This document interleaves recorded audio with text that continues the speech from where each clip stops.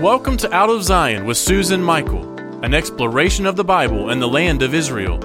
From ancient biblical sites to the story behind the stories, join Susan on a journey through the most exciting book on the planet.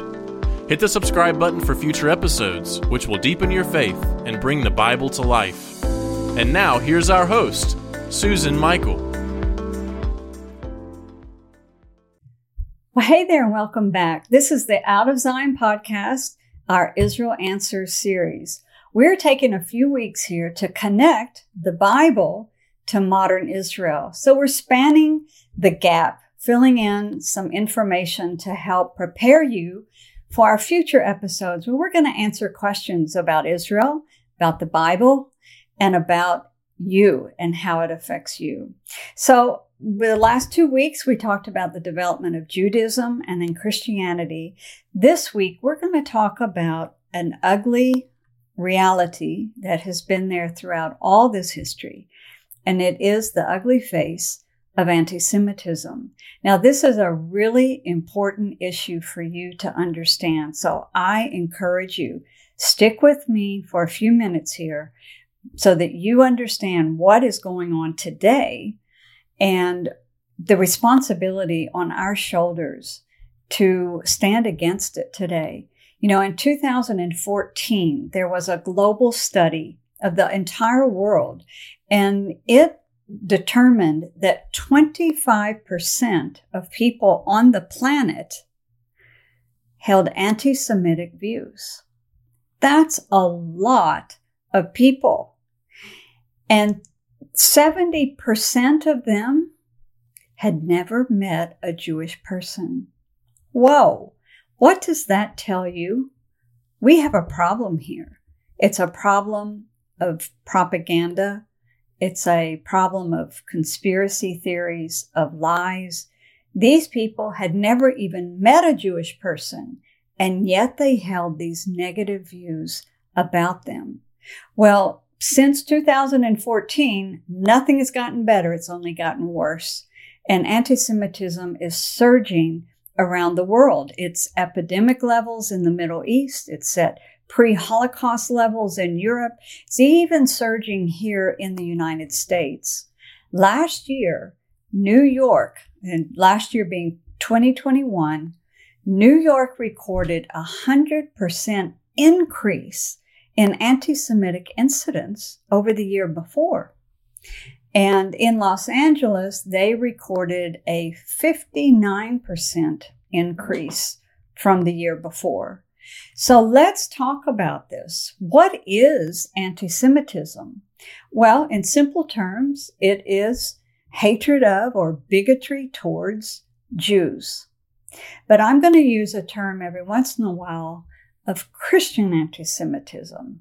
So what would be a definition of Christian anti-Semitism? And that would be when a professing Christian uses the Christian scriptures to denigrate Jewish people and support anti-Semitic tropes and conspiracy theories.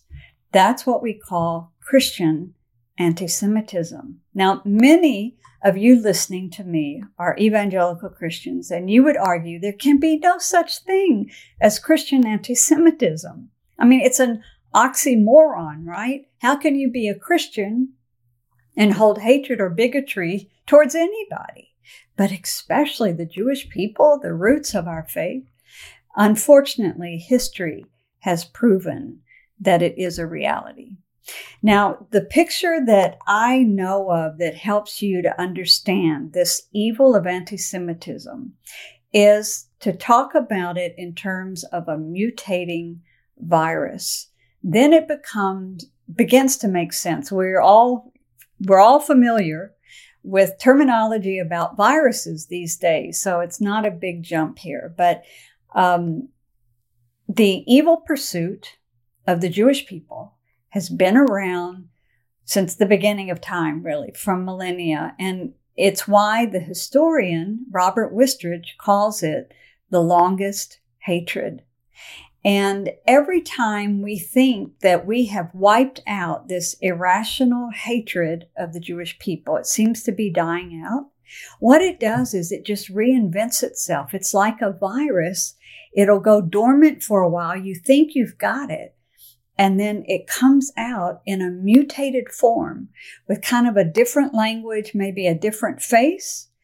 But at the end of the day, it's all about the same goal, to rid the world of the Jewish people.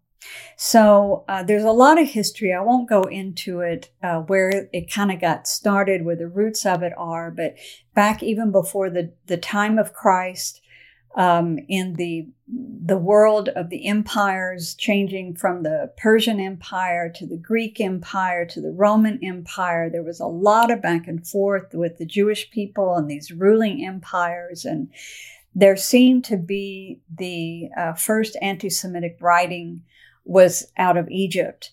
But in the Bible, our first story that seems to depict anti-Semitism, not just a pagan religion. So let me explain. All these empires were based on paganism, and you either worship the emperor himself or you worship the emperor's gods, and you were required to show your loyalty to the empire. And of course, the Jews couldn't do that. Their God had told them not to worship any other god. And later on, the Christians in the same boat.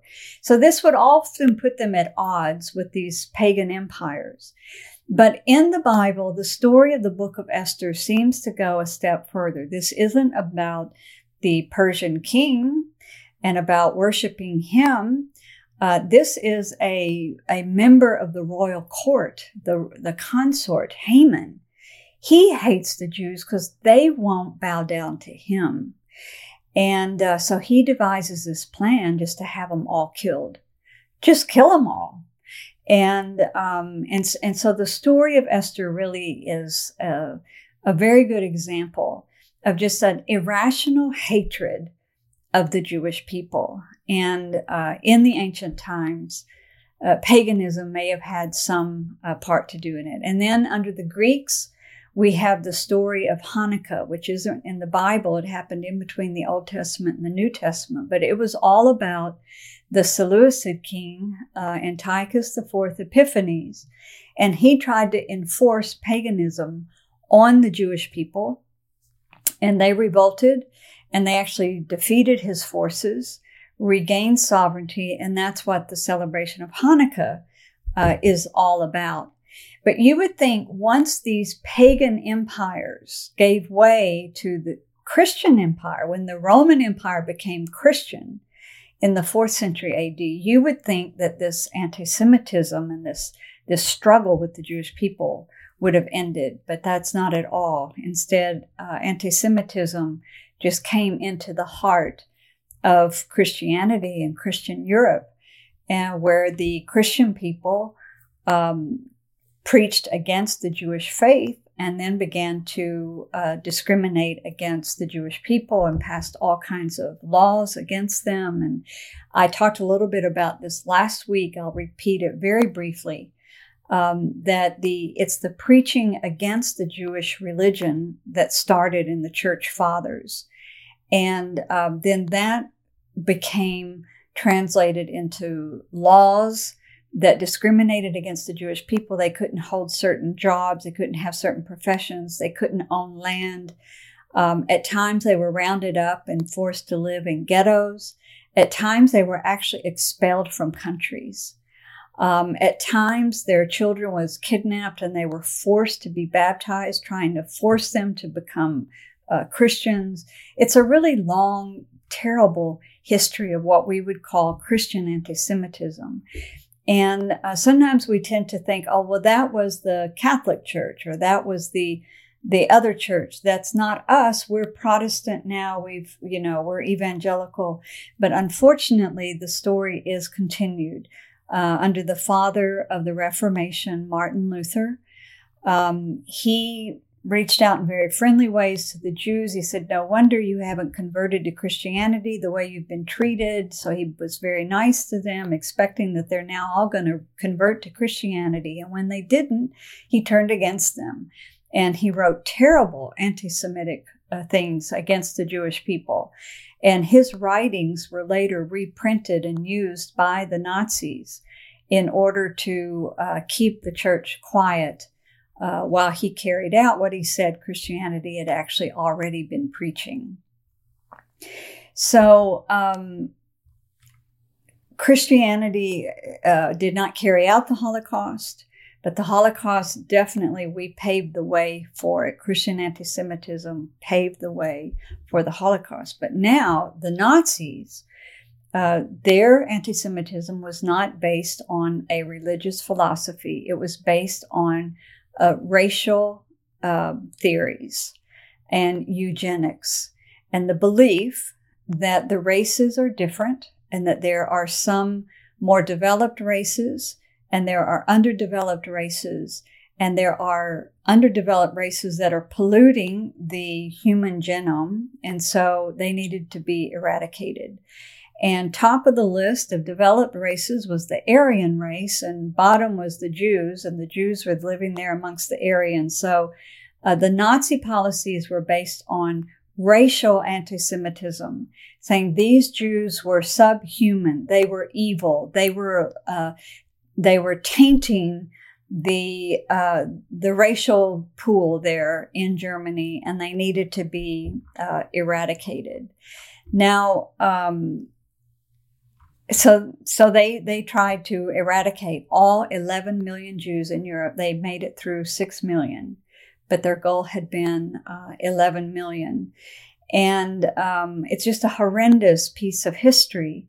And the fact that Christian anti-Semitism paved the way for it, provided a bit of a foundation for it, is a travesty. And it's something that every Christian needs to understand this and come to terms with it and learn how to now approach the Jewish people with humility, first of all, and a bit of repentance and with mutual respect. So we've gone from pagan anti-Semitism to Christian anti-Semitism to racial anti-Semitism, and that brings us up to today. Today, we wouldn't support any of those three expressions of anti-Semitism. So today, the virus has mutated, and it's come out with an expression that the Western world is actually tolerating. What is it? Well, today, the face of anti-Semitism is largely a political one. It's all about the Jewish collective, not the Jewish individual, but the collective, the Jewish state, the state of Israel. And so you can demonize Israel, and you can accuse them of being evil and Nazis and racist and all these crazy accusations. And the Western world will tolerate it. The world will tolerate it because this is an expression of anti-Semitism that has found the face for today. And it's a political face. Now, not all criticism of Israel is anti-Semitic. Of course not. Israel's not a perfect place. It's made up of fallible human beings, just like America is. I mean, America is far from perfect. But I love America, and I support America, and I love Israel, and I support Israel. But it doesn't mean that they're perfect. It doesn't mean I agree with everything that they do as a state or as a policy. But I've studied their history, and the facts are on their side. I know the people of Israel, and they are wonderful people, good-hearted people. And so we're going to talk more about these things in future episodes on our Israel Answers series. But let me move on, because there is one other type of anti-Semitism in the world today. I'm not going to spend any time on this one. But there is also another expression of anti-Semitism that the world tolerates, and it is the Muslim expression of anti-Semitism. So within Islam, there is a theological basis for anti-Semitism, but it's been beefed up with racial ideologies that came down through the Nazi ranks to the Middle East back earlier in World War II. And it also has a political expression because of the situation with the Palestinians. And so it's not purely religious, but it is religious, it is political, and it does have racial undertones. And yet, a secular globalist West tolerates it. It's mind-blowing. But that is because anti-Semitism is actually an evil spiritual force. It's not just a political force. It's not just a social force. It's not just anything that can be explained away or gotten rid of. It keeps coming back. It is always there, and it is a relentless evil pursuit of the Jewish people. Now, this brief outline shows you there is no rational explanation for this other than a biblical one. We have to understand spiritual realities to understand anti-Semitism and its history. So we go all the way back to the Garden of Eden. And in Genesis 3:15, where God tells the serpent, he says, I will put enmity between you and the woman and between your offspring and hers. He will crush your head and you will strike his heel. Now, of course, this is a prophetic word about the Messiah would come and would crush the head of the evil serpent. But before that happens, there is this enmity between the forces of evil and against the woman. And there's another scripture that depicts this beautifully, and that's in the New Testament, in the book of Revelation, chapter 12. And there it describes a woman who is clothed with the moon and the sun and 12 stars around her head, symbolizing the 12 tribes of Israel. And she is pregnant and going to give birth to the male child who will rule the world. And so this is a perfect depiction of the people of Israel and their calling to be the vehicle, the birthing people for God's plan of redemption. They're going to birth the Messiah into the world. And it says that sitting at her feet to devour the male child is this dragon. And later it says the dragon goes after the woman and she is whisked away into the wilderness for safety. And then he comes after her again, and it says the earth just protects her. So the the dragon gets so mad because he cannot get at the woman, Israel.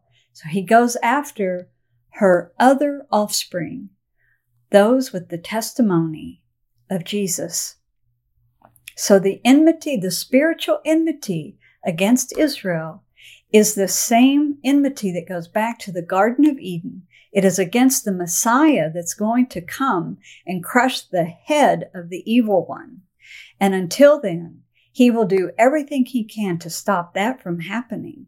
And if he can destroy the woman, he will destroy God's plans and purposes. If he can destroy the church, he will have destroyed God's plans and purposes.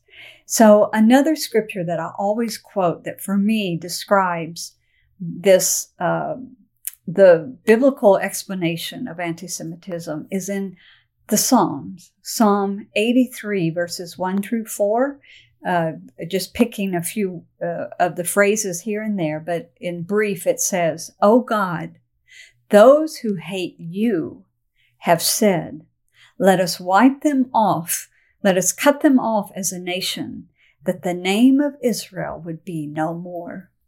So this is very clear that it is the enemies of God himself that are after his people Israel.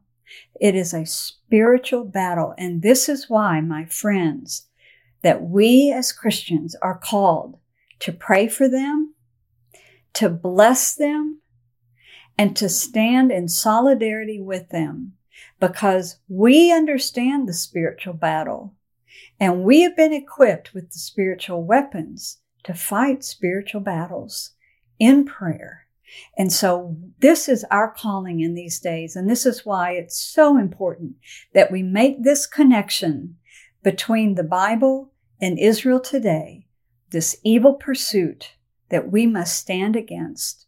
So I hope that you have learned something today. I would like to offer you a free booklet. If you want to understand more about just what I've covered today, this history of anti-Semitism, I wrote a little booklet, very simple, easy to read, to equip you so that you can review it. You have something you can share with others. So in today's show notes, we give you a link to where you can download that book. You'll find it on the outofzionshow.com website under resources, free resource for you. Take advantage of it. So we're going to be back here next week. For the next 2 weeks, we're going to continue connecting the Bible to Israel today. And so I want to see you back here then. Until then, God bless. We hope you have enjoyed this episode of Out of Zion with Susan Michael. Be sure to subscribe to Out of Zion now on Apple Podcasts, cpnshows.com, YouTube, or wherever you like to listen and learn. Out of Zion with Susan Michael is a production of ICEJ USA, all rights reserved.